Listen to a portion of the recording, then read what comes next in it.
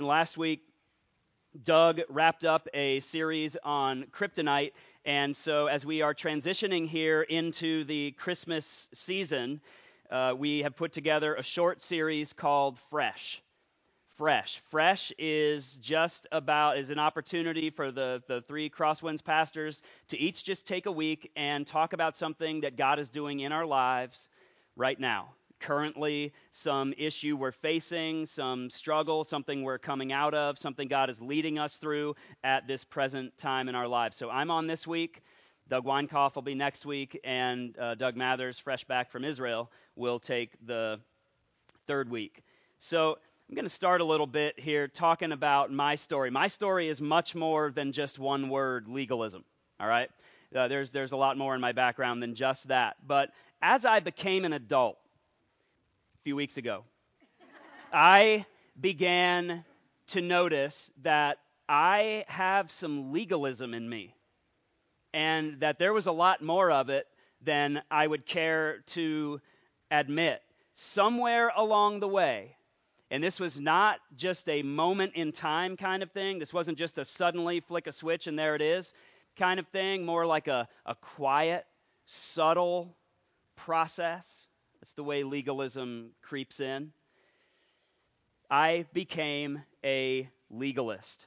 I adopted a performance mindset that I am still fighting my way through today. Somewhere along the way, I made an agreement that God is not pleased with me unless I keep the rules and stay in line.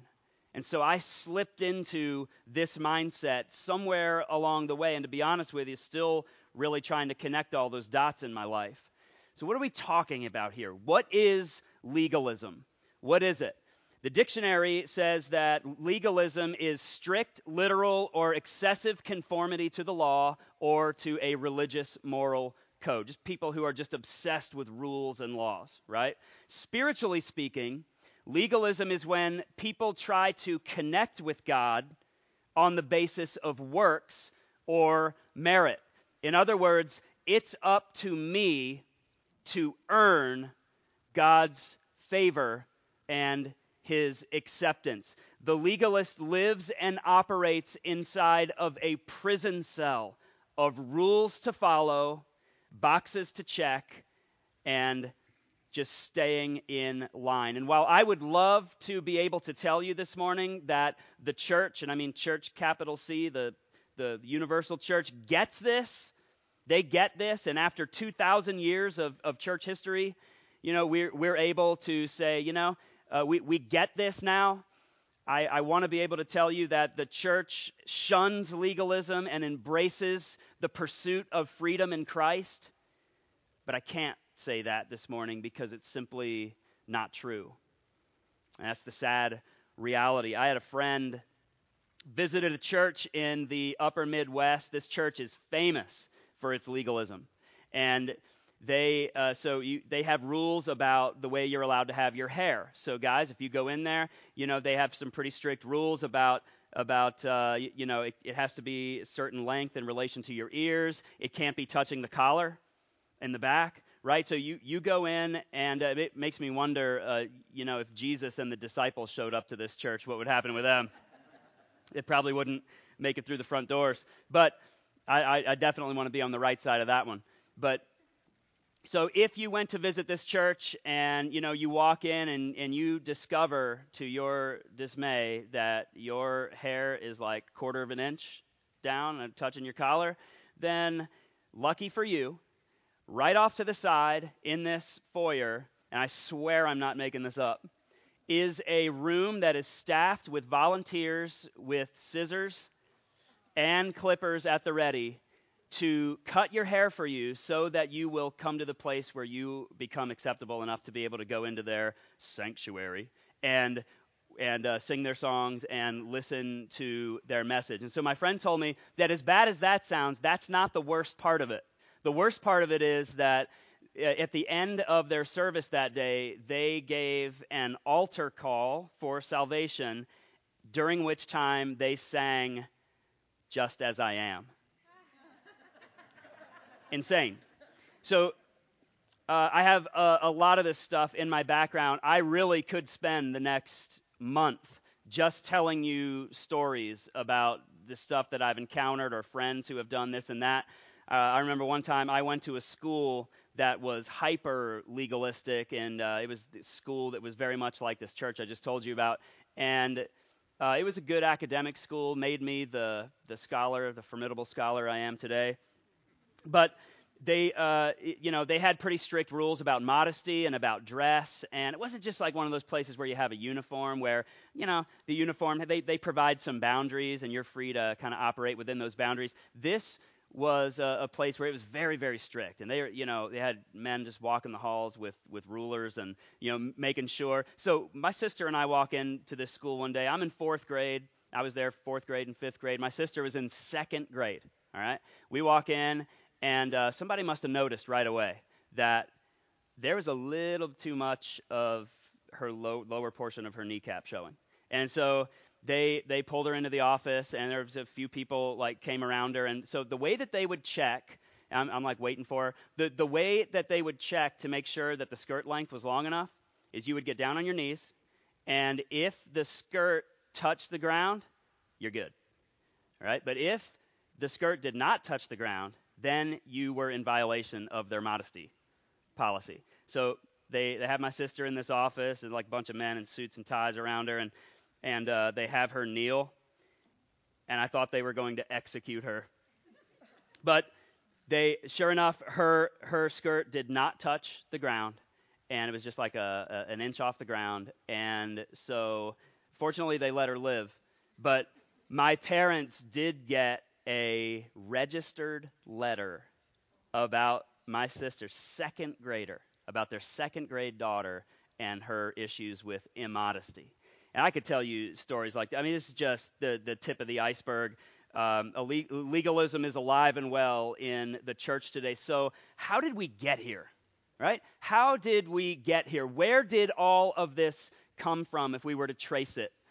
In the Old Testament, there was the law of Moses, the Mosaic law.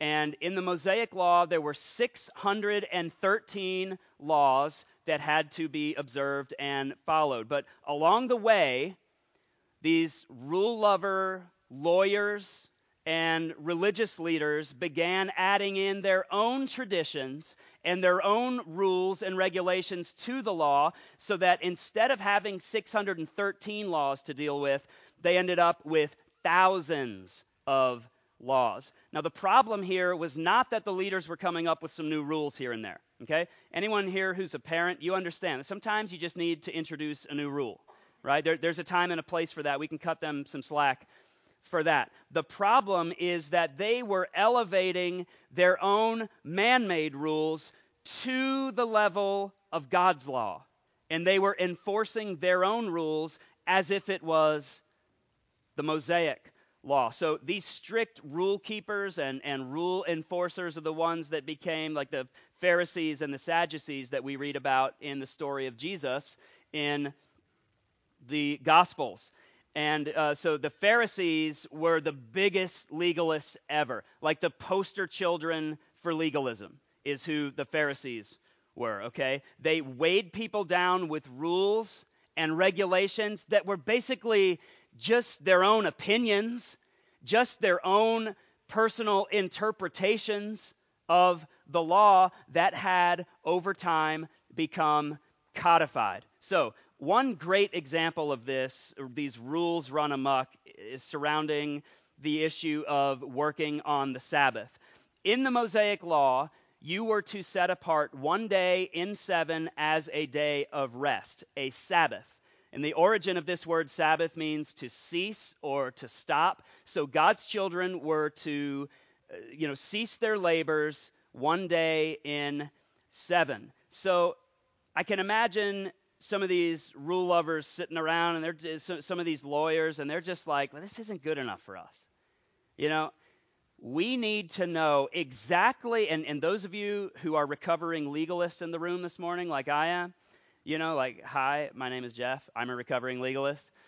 Those of you who are kind of with me on that and have experienced a little struggle with that, you'll You'll get this right away. They want to know exactly where is the line between rest and work.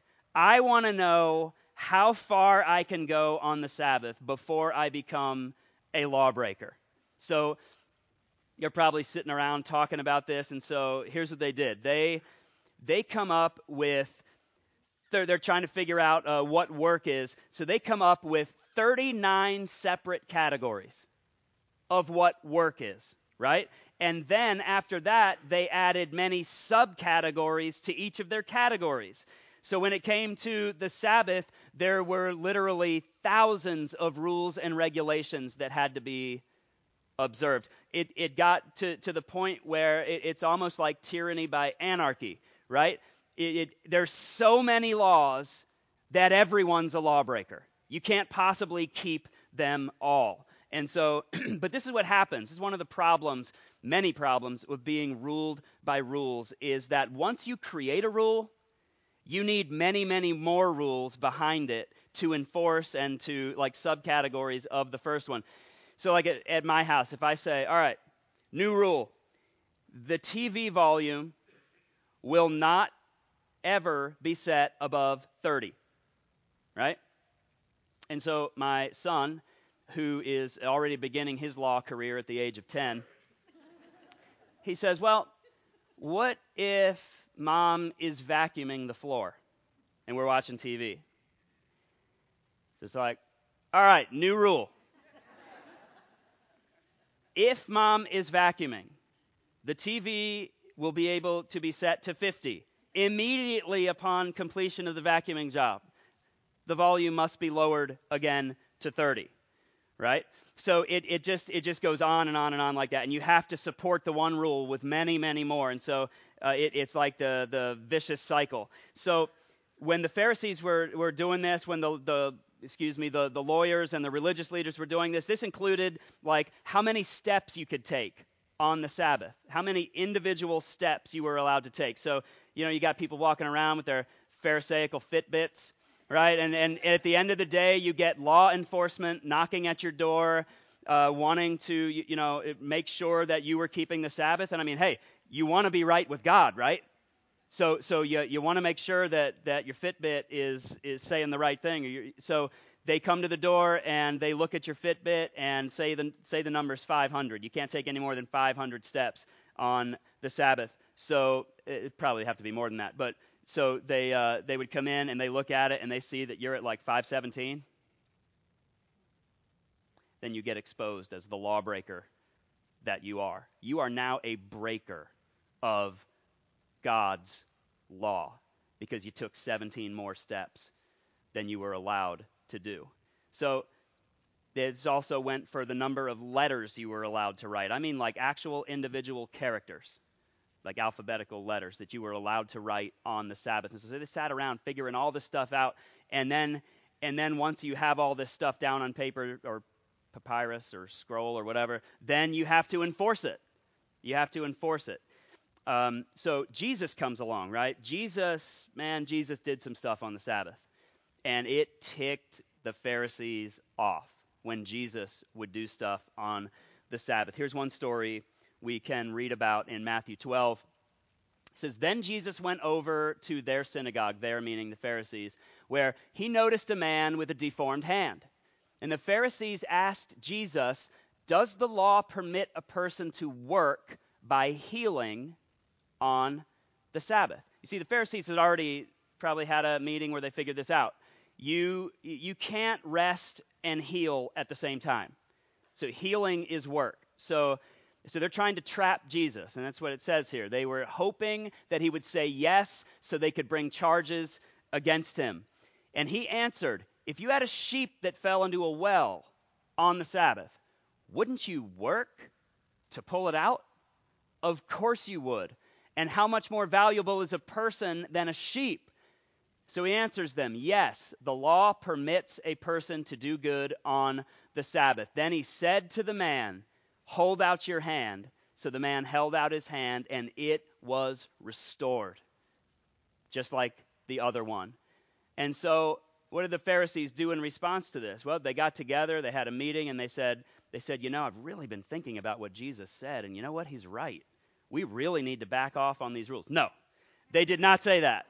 In fact, the next verse tells us exactly what they said. Then the Pharisees called a meeting to plot how to kill Jesus.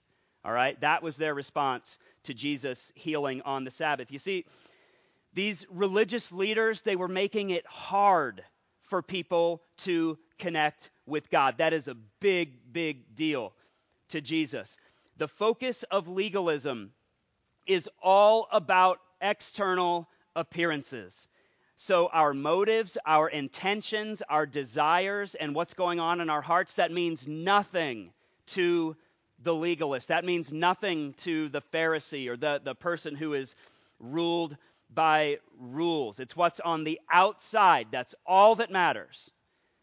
So in one of the many public rebukes that Jesus gave to the Pharisees, and there were many, he said to them, you make it so hard for people to connect with God. You're so obsessed with all of your little rules and laws and interpretations of the law that you are completely missing the point. And we got to get this. Nobody ever talked to the Pharisees like this, okay? So Jesus said, you hypocrites, you strain out a gnat and then you swallow a camel. Love that picture of hypocrisy. Another time, Jesus was really lighting the Pharisees up. This is Matthew chapter 23. We don't have time to look at the whole chapter, but Jesus was really, going after them, and he said to the religious leaders, and there were a big crowd of people there, his disciples were there, and he said to them, to the people, you should not follow these Pharisees, because truthfully, they're the real hypocrites. They're really the ones who are blind. You can see why the Pharisees are a little upset with Jesus. He said to them, for all your legal knowledge, you don't even know the difference between clean and unclean. You don't even know the difference between the two. You hypocrites, you blind Pharisees, you spend so much time and energy making sure the outside of the cup is clean. Cleaning it, scrubbing it down, and polishing it, making sure it's all so nice and shiny so people will walk by you and see the outside of your cup and say, oh, look how spiritual that person is. The outside of their cup, which represents their life. Their life is just so clean. How spiritual they are, how much I want to be like them, how much I need them, how much I can't connect to God without them, right? And Jesus says, when the inside of your cup is filled with greed and self-indulgence. That's the problem with being focused on externals. You see, Jesus was saying that whether a person is clean or unclean is determined by what is on the inside, not by what's on the outside, where the Pharisees' focus was. Jesus' focus was on the heart instead of mere behavior, instead of mere outward conformity to the Pharisaical system, which said the way to earn God's acceptance is to keep our lists, check all of our boxes, and stay in your lane. But by putting the focus on the heart, Jesus was blowing their thing up. All right? The Pharisees had thousands of rules and regulations, thousands upon thousands. Jesus comes along and essentially says, I have two. I have two. He said, and he would say things like this to the Pharisees, and it made them so angry. Because nobody ever talked to the Pharisees like this, ever. Jesus comes along and he says to the experts in the law, haven't you even read the law? Have you even read it? I mean, can you imagine that the Pharisees are not accustomed to this kind of interaction with people, much less just a carpenter. And he said to them, haven't you ever read the law? All of the law and all of the prophets hang on these two commandments. And these two commandments are all about the heart. All about the heart. Love God love your neighbor. That's it. You see the contrast here. Thousands and thousands of rules and regulations that I can't even keep up with, or love God, love your neighbor. Yeah, I can do that. Okay. So love God, love your neighbor begins to become what rules what I do and don't do on the Sabbath. I can do this for my neighbor on the Sabbath. I don't have to count my steps. I don't have to count the letters that I'm writing. This is loving my neighbor. It's okay to do good on the Sabbath, Jesus said. So I know it's easy for us to want to jump all over these Pharisees, right? Sometimes I think they get a bad rap. I'm being pretty hard on them this morning. There's some good things about them too, but they were really zealous about, they just had it all wrong. That's all. But we want to grab them, by the collar and say, "What's the matter with you?" You're making it so hard for people to come to God, but let's not be too quick to condemn them this morning, okay? Because the truth is, let's just have an honest moment here. The truth is, there is a little bit of Pharisee in each of us. There just is. There just is. There's a little bit of Pharisee in each of us. I know for me, when I was a young adult, I began noticing a lot of similarities between me and the Pharisees. And I didn't like that was the case. I began to notice the effects of legalism in my life in a few very clear ways. I'll give you a few. First of all, I began beating myself up. My wife has said to me so many times, "Jeff, why are you being so hard on yourself?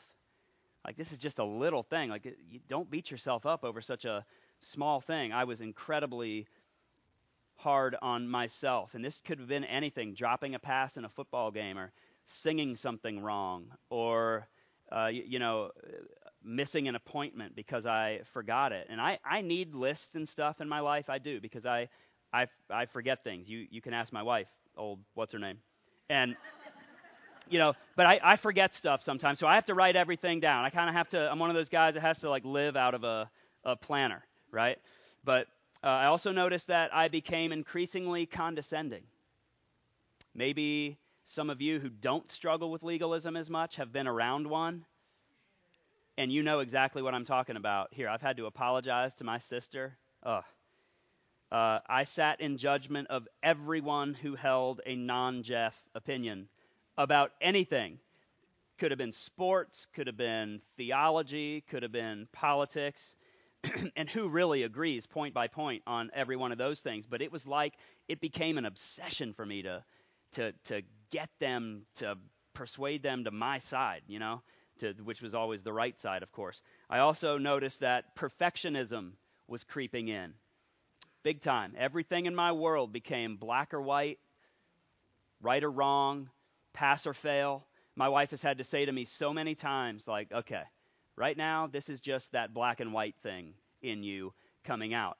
And it's a tragedy, because there are some things that are just gray. There's scripture that is just gray. It just is, But my problem was, as a legalist, I was trying to make it black and white when it wasn't. And those of you who struggle with this, you know exactly what I'm talking about. You're sitting in your seat like, okay? Also, I had continuous feelings of guilt.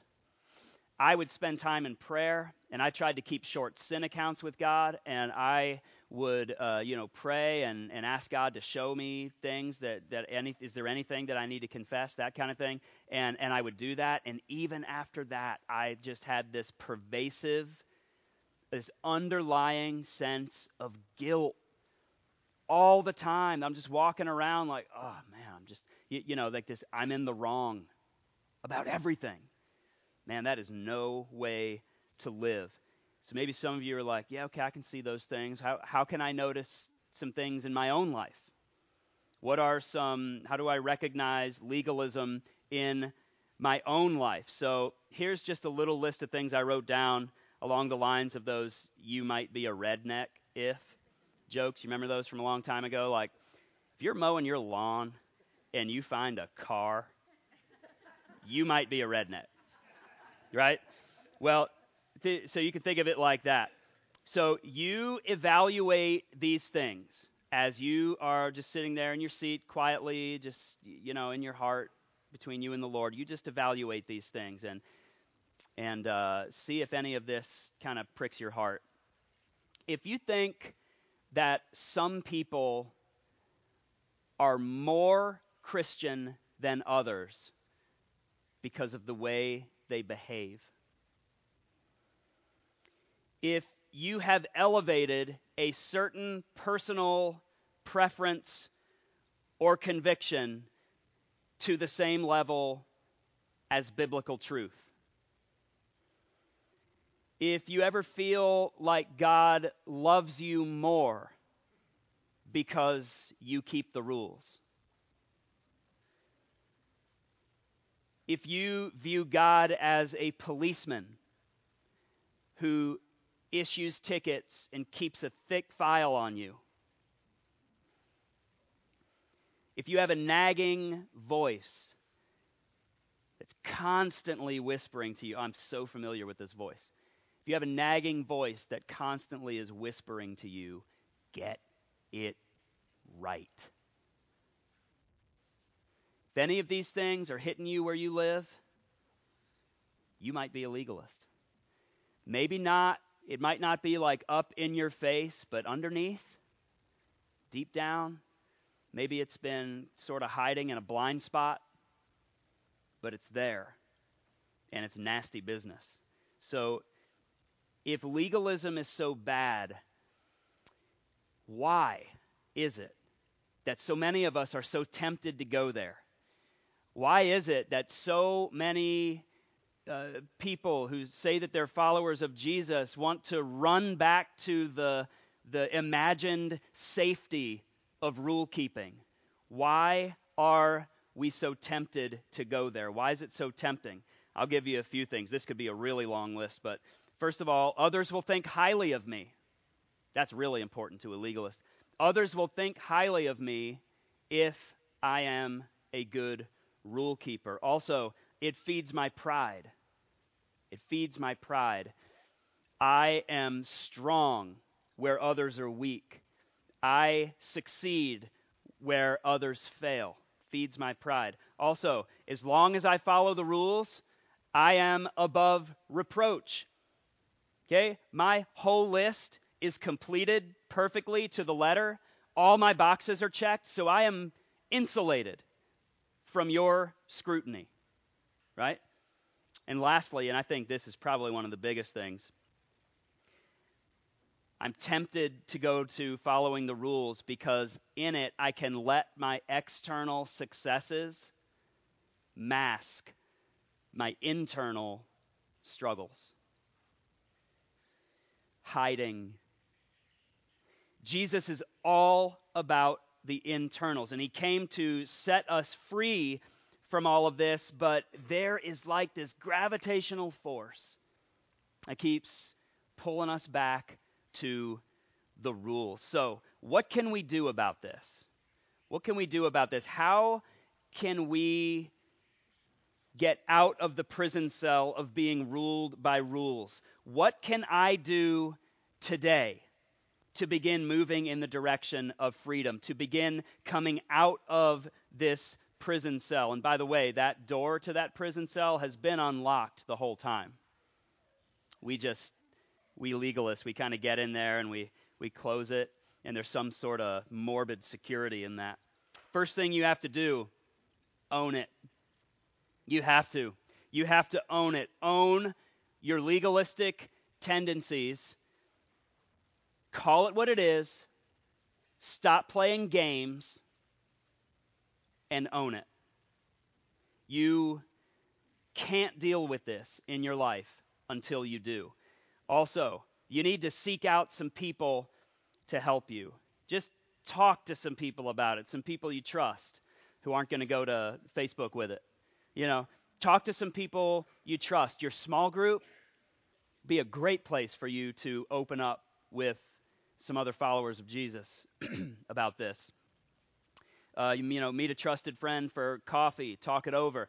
I know you and I may not know each other very well yet, but I'm the pastor of life development here at Crosswinds. I would love an opportunity to get together with you and for coffee or here at the church or at your house or whatever, and just listen to your story.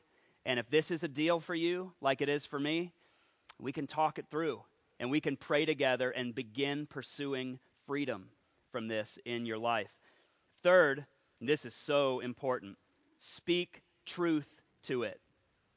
Because listen, and this is something that you have to do almost daily. Sometimes I have to do this many times a day because I'm starting to recognize what legalism looks like when it's trying to get in subtly, right? But you got to remember this. Legalism, it's a lie. It is a lie that God's favor and acceptance is something that you have to work for and earn. It's a lie, and it has to be counteracted with truth. Now, this has been really important for me as I struggle against those gravitational forces.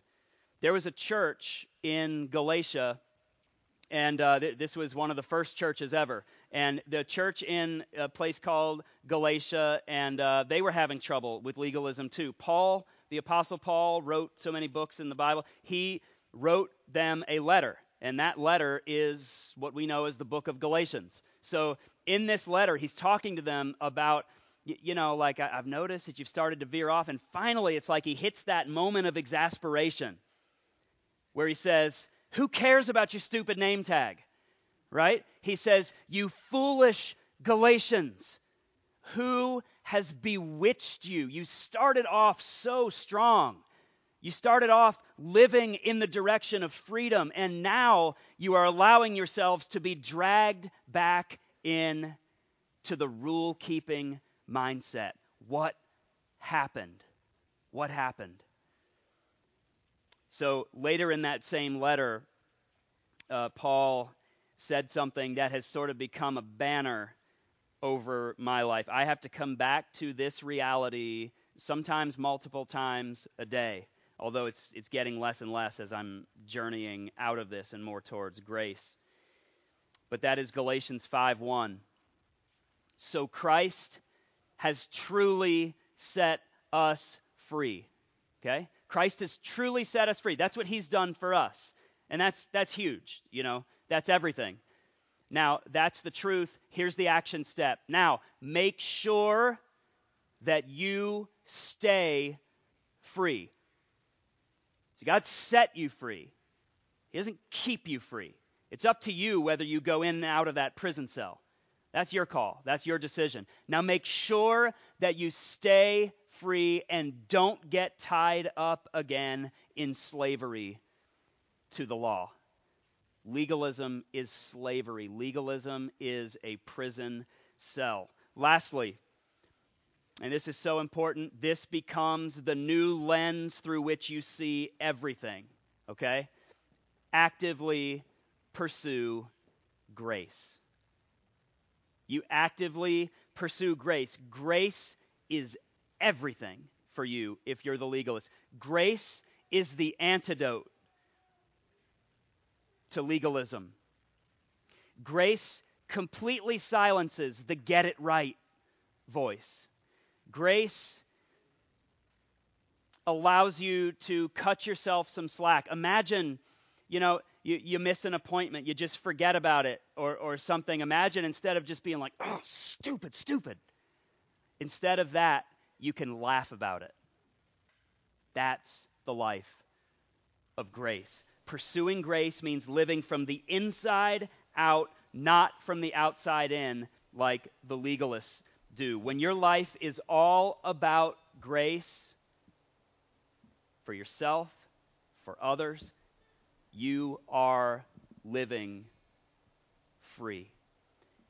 Now, before we have a closing song here, I know that in a group this size, I know that I'm not the only recovering legalist in the room.